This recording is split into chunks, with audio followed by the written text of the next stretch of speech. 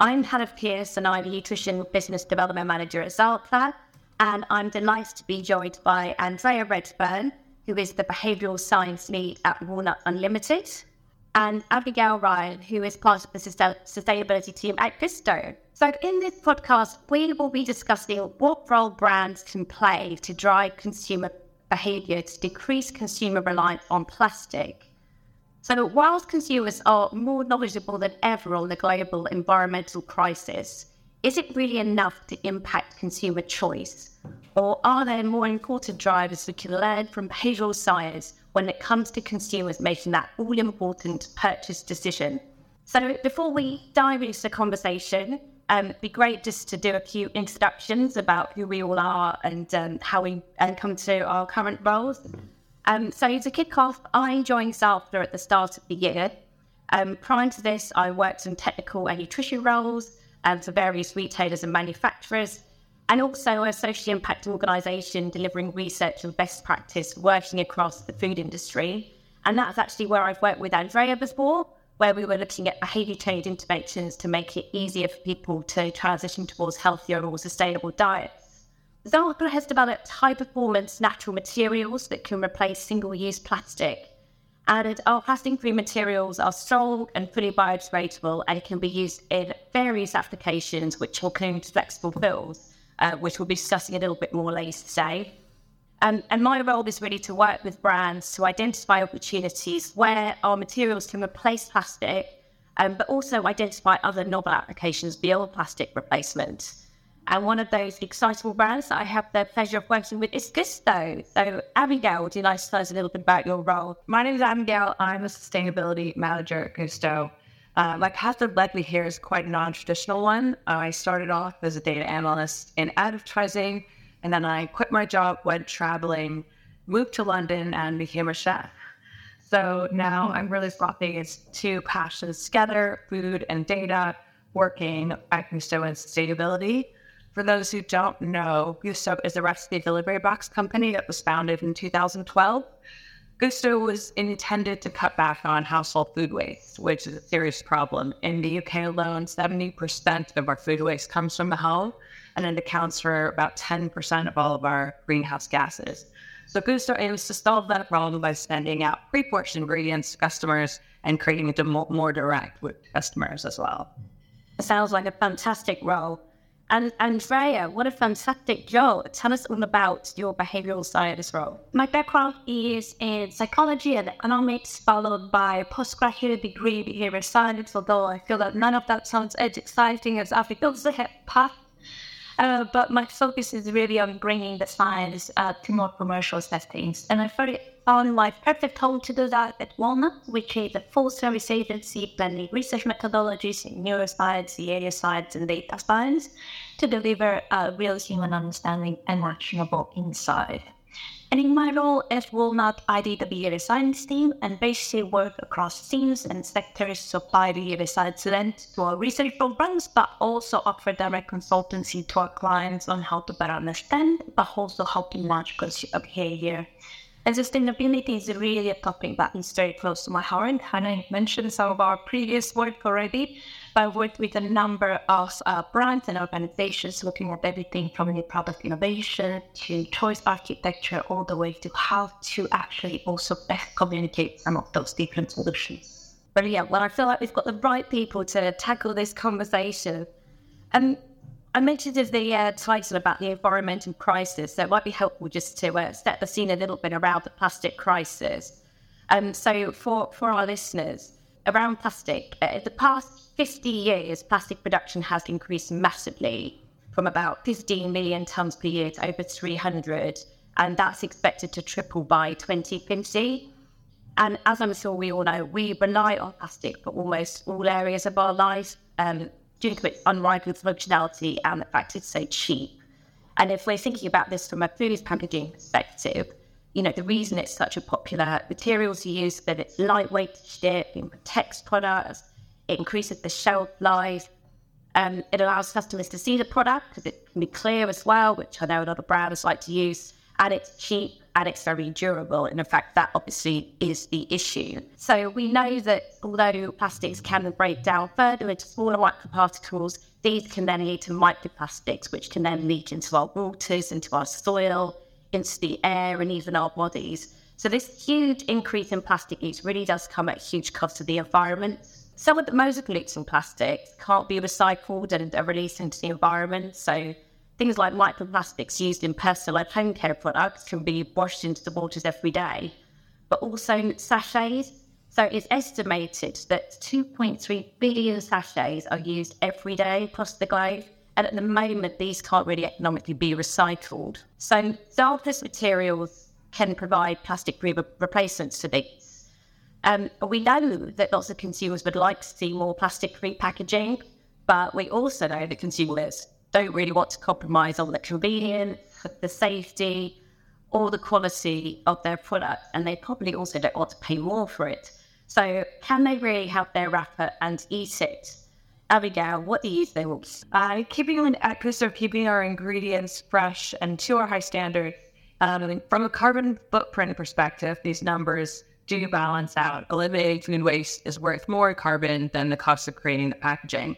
But it's not just about the carbon, it's also about the plastic pollution. So the net result is really reducing the amount of plastic in our packaging.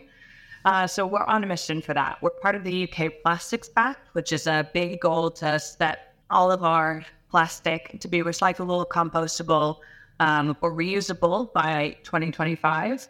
And one of the ways we're doing that is by making our plastic as recyclable as possible. We've moved over to 72% of our packaging being recyclable. It's huge progress on the 33% when we started, and we're really optimistic about hitting that 100% goal. So there are a few different ways. Part of our packaging roadmap is also about looking at more innovative solutions to packaging, not just about making it recyclable, but the other elements, reusable, circular, removing it all together, or something completely different, which is where Xampla comes in. I'm actually really keen to hear Andrea's thoughts on this as well, because we're always looking for more and better ways to bring consumers in along our journey. Absolutely, and it's so fascinating to see the barriers and some of the things that you are looking at putting in place. And what we have seen from a consumer perspective is that over the last decade, the public concern about the environmental continued to rise. And in all this research, we found that 70% of respondents report sustainability issues to be a concern. And now looking at the context of the cost of living crisis, half of respondents said that they're even more concerned about sustainability. However, going back to what you were saying right up front, Hannah, we have seen that this is actually not enough. Concern is not enough. There's not enough action taken so far, despite all of this concern. And that is because of something that we know from behavior science and sustainability being one of the key areas where we see this intention behavior gap being most prevalent. Many people may state a high preference to make better choices, more sustainable choices, but their actual behavior doesn't reflect this. And there is a number of barriers ranging from cost, time, effort, convenience, habit, you name it. All of these come into play, making it more difficult for consumers to make the sustainable choices, but even more so to maintain those sustainable behaviors over longer periods of time. And at Walnut, we also make use of neuroscience tools, so things like reaction time testing, which basically allows us to not only measure what people explicitly say when asked questions, but also measure the emotional conviction behind their answers. And using this tool, we saw that consumers seek brands that can help them on their quest to becoming more sustainable and definitely more simple solutions. But what is even more interesting is that when we also take into account the current economical and political context, our research shows that there was a rise in general worry and stress. So worry going up 6% in December 2020, and stress up 7% compared to December 2021. And again, we know from behavior science that people follow the path of least resistance, or prefer options that require no cognitive or behavioral effort. And even more so in times of uncertainty, attempting to process all this type of information demands so much energy and so much cognitive effort. So we're relying even more so on behavior shortcuts to basically save crucial time and brain power. Or in other words, very simply put, when stressed, we're even more inclined to go for the simplest option. That's really helpful. Brilliant summary. Thank you. So they do work towards sustainable options, but it needs to be super easy, doesn't it? Which I guess is probably a good time to bring in the Gousto and Xampla case study. Do you want to explain a bit about what we did, Abigail? Brands are definitely keen to make it as easy as possible for customers, but we also face a huge challenge internally to make those changes. So because we at Gousto work with food, there are a lot of requirements. We have to look at food safety and shelf life and consider shipping and transit, as well as all of our operational needs. Our packaging is super important to protect the ingredients. So when we started working with Xampla to develop the first edible Cube wrapper, we had a lot to overcome. And it was a very exciting project to be part of. So not only a great opportunity to remove the current plastic wrapper that's not currently recyclable, not just produce something that's either compostable or recyclable, but to go one step further and produce something that can be eaten. So no need to dispose of it at all. So just to explain the concept, we have got a soluble edible fill. So the stock cubes were wrapped in this. So the whole lot can just be plopped in a jar in the same way that you make your normal stock, pour on hot water, pour it, and then the whole lot dissolves if just be added to the recipe as it would normally. So as Abigail said, obviously great project, but there was quite a lot to think about, and obviously lots of things to make sure we delivered a Gousto, so they weren't compromising on the product. So we needed to make sure that the stock cube was still protected in transit and storage. So we did lots of tests to check this. The fill had to provide an oxygen barrier as well. It had to be sealable, and of course it needed to be food grade and vegan, gluten free, and natural. And obviously, as this functionality is so important, it needed to be soluble in the water. Making sure that the stock cube was really compatible with our fill was key, because, for example, if it had been too moist, it would have started dissolving in transit or in the recipe boxes, which would not be ideal. So we worked closely with Gousto to make sure that the formulation worked really well with our fill. First step, even when it's just working with our recipe developers to find the perfect recipe that dissolved easily and kept the integrity of the recipe the same. And then after all of those trials, we put a special version of our Indian spice carrot and lentil soup recipe on the menu to create kind of an opt-in trial to be able to learn. And then people received their edible stock cubes in their soluble packaging with a least list that had the simple instructions to pop the entire thing in once it's dissolved as they cook. There were all those hurdles to overcome. Xampla was great in working with them, but then we also had our own transit trials and food technical work as well. So it was a lot for such cool partnership to get on the menu. Yeah, the opposite was really interesting because obviously, it wasn't going in every single recipe boxes, but customers could choose to select this exciting new edible packaging. But it sold out really quickly, I think, didn't it? Yeah, hours. So it's amazing. So I think there's quite a lot of excitement for this. And then we got some feedback from our customers as well, from the Gousto customers. And most of them gave 4 or 5 stars, which is really encouraging, and a thumbs up. And 80%, importantly, felt really comfortable using it. So I think that's really promising that a lot of consumers are up for trying this quite innovative new concept. Yeah, I think the really telling one also is that 100% said that Gousto should keep working on it and keep looking for more applications for this kind of packaging. So really great feedback from the customers there. Absolutely, and I think it'll be exciting to see what we can do next. So, Andreea, are there other examples similar to this where we've made it easier for companies have made it easier for consumers to make changes and better choices. Absolutely, and I so love the partnership between Gousto and Xampla in terms of how to make it the easiest and just having those cubes already ready to use. And I'll give you just two more examples of my favorite ones coming from very different angles as well. So the first one is around the idea of providing clear feedback loops on what the impact of certain options would have. And something as simple as what Abigail needed use in a restaurant, showing how many liters of water each of the two toilet flushing buttons use, and help us realize how much water we could save in one day. And if we couple this with the feel-good factor of doing the right thing with the message on the line, so thank you for helping us save water, it can make it even more effective. But the second one is also around placement, because we've already discussed ease and a lot of it. I think it's really important to also consider placement and how we can make sustainable options more central to the shopper journey, and how that can have a huge impact in driving trial and choice of more sustainable products. And almost turning this on its head, we can also think of how to make it harder to access the unsustainable options and put the right barriers in place.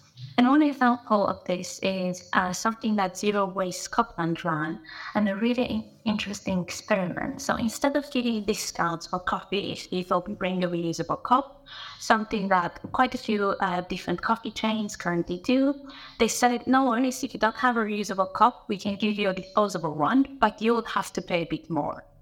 And this has actually led to a 50% increase in reusable cups used. Oh, wow. So more sticks and carrot in that scenario.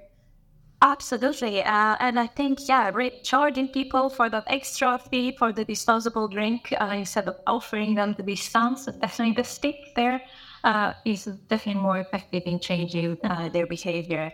And I think, Abigail, you spoke at an anecdotal example on these lines as well, hadn't you? Back when at my old company, there was lunch provided every day, and at the end of the line, there were a bunch of containers, and they had both plastic and reusable utensils. And I always kind of chose the reusable one. Well, then I'd sit down to lunch with my friends, and some of them had chosen plastic, and I just conversationally asked them why they had selected a plastic utensil. And most of them said, I didn't really think about it. I just kind of grabbed something. And so we're not saying that you need to completely get rid of the plastic utensils, but if we made them slightly more inconvenient to reach, so you had to make it an intentional choice, say, okay, I'm actually taking this lunch away, I'm not going to be able to return the utensils, so I need plastic ones now, it would actually lead to more people just using the reusable ones and not having the plastic ones as readily available. So it's just something as simple as making something a bit less convenient, like say with the charge for the cup, or even with the charge we see for our plastic bags these days. It makes a huge impact. So simple. I think there's lots of examples in the nutritional world as well. And you're just thinking even about salt, when you move salt shakers off the table and move them right to the back of the restaurant or the cafeteria. Amazing how many people do not want to do that, or to go and get their shaker and add the salt to their meal. Yeah, brilliant to have all these different examples. I think also to build on that, because we've seen time and time again that we can create the right choice architecture, but most successful solutions are not only sustainable, but also provide a key benefit to consumers. So really a reason why they should use it. And I think, again, from the nutritional world, we had a few examples, Hannah. Yeah, I think that's an interesting thing about it. So I think if you are wanting to introduce a new format or a novel concept, I think it's what is it going to deliver for the consumer beyond maybe the environmental benefits. So I guess thinking about the stock cube example, it didn't make anything harder for the consumer at all. If anything, it was quicker. They weren't able to fiddle about with packaging. They weren't able to dispose of any packaging. It's potentially less messy. So lots of benefits to the consumer to introduce that. So I guess it's really helpful to think about, well, maybe what challenge could you overcome? What problem could you solve for your consumers, for your customers, when introducing a new concept and try to get them on board with something new and maybe unfamiliar. So I think the only other thing to mention is that, of course, to drive and alter behavior change is much more complex. And I think brand needs to also really be aware of the fact that in order to encourage consumers to be more sustainable, they need to recognize that not everyone will be at the same point on their journey to engage with sustainability. As such, we really need to understand where they are on that journey and not treat everyone equally. And there will be different levers for different groups of consumers, and brands need to ensure an inclusive journey catering for all those types of consumers and their buying needs. And of course, there will be a million things that we could discuss here, but in short, we really need to help those who are looking to become more sustainable but don't really know how, by giving them more information, deep hack, and helping them cut through some of the current confusion. We can support those who are already adopting some of these solutions by providing loads of green opportunities, as this is the group that was really that onto them. And we need to not forget the deniers, or those who are not quite engaged yet, but provide them a positive approach, connecting with their values, and also, ideally, if we can, create some new defaults so that it becomes easier and the defaults to actually go to those sustainable solutions. Is that what you're aiming to the next, Abigail? So with Gousto, you pick your menu, you pick your recipes as a whole. You don't really get the choice between different brands, and you can't look at the packaging and decide which one you want. So it's really kind of on us to make the whole offering as sustainable as possible. I think companies are, and as I can speak for Gousto, we're really looking at it in so many different ways. Can we make it recyclable? Can we make less of it? Can we use recycled content and other innovative solutions? We're really kind of exploring down all of these different avenues. Food safety actually kind of requires an element of virgin plastic, so there isn't a huge market for us there. But we are looking into, that's exactly why we kicked off this partnership with Xampla, to try to push the boundaries a lot more. And I completely agree, Andreea. Learning and awareness is just like such a big piece of it. I remember when I first went to London, I saw an ad for washing up liquid with a bottle that was made from 100% post-consumer recycled plastics. And gotta say, I've been using that brand ever since. And now that I know so much more about plastic packaging, I know just actually how hard it is to create something like that.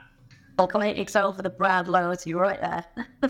And that really resonates with what we have seen in our research as well. So not only does Africa work sustainably to support the public's desire to tackle sustainability, but in Walnut's research, we have seen that if a brand is working towards becoming a sustainable business, it actually also attracts more consumer attention. Exactly as you were saying, Abigail, perfect example right there. And we have seen that from December 2021 to December 2022, there was nearly a 10% increase in the number of people reporting I noticed which brands are actively seeking to help the environment. So that is definitely something that is on the rise.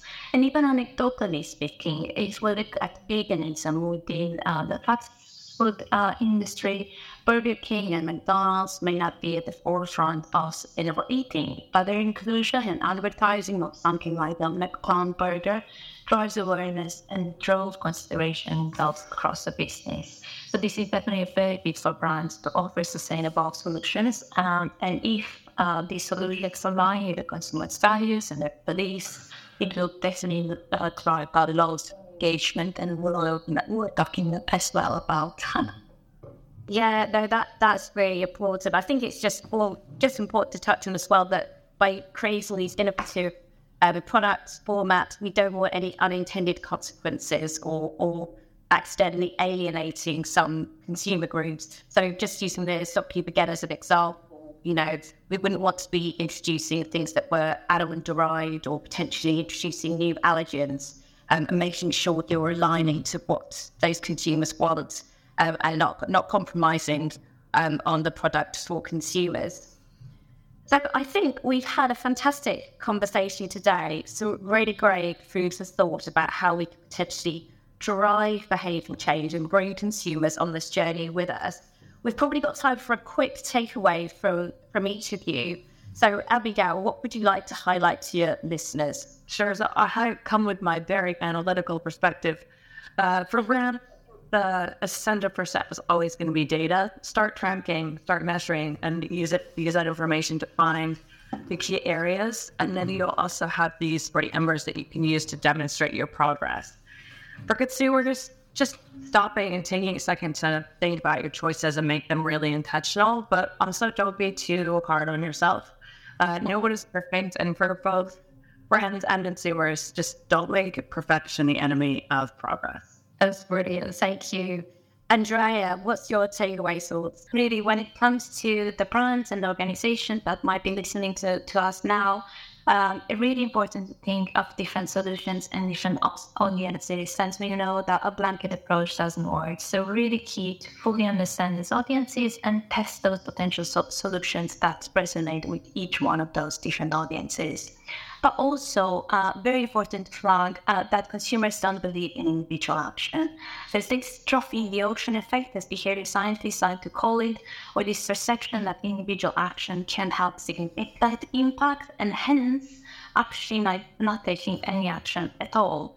So this is also my final point and my key call to arms to all of us, as we all need to work together to not only help consumers become more sustainable, but also make decisions together.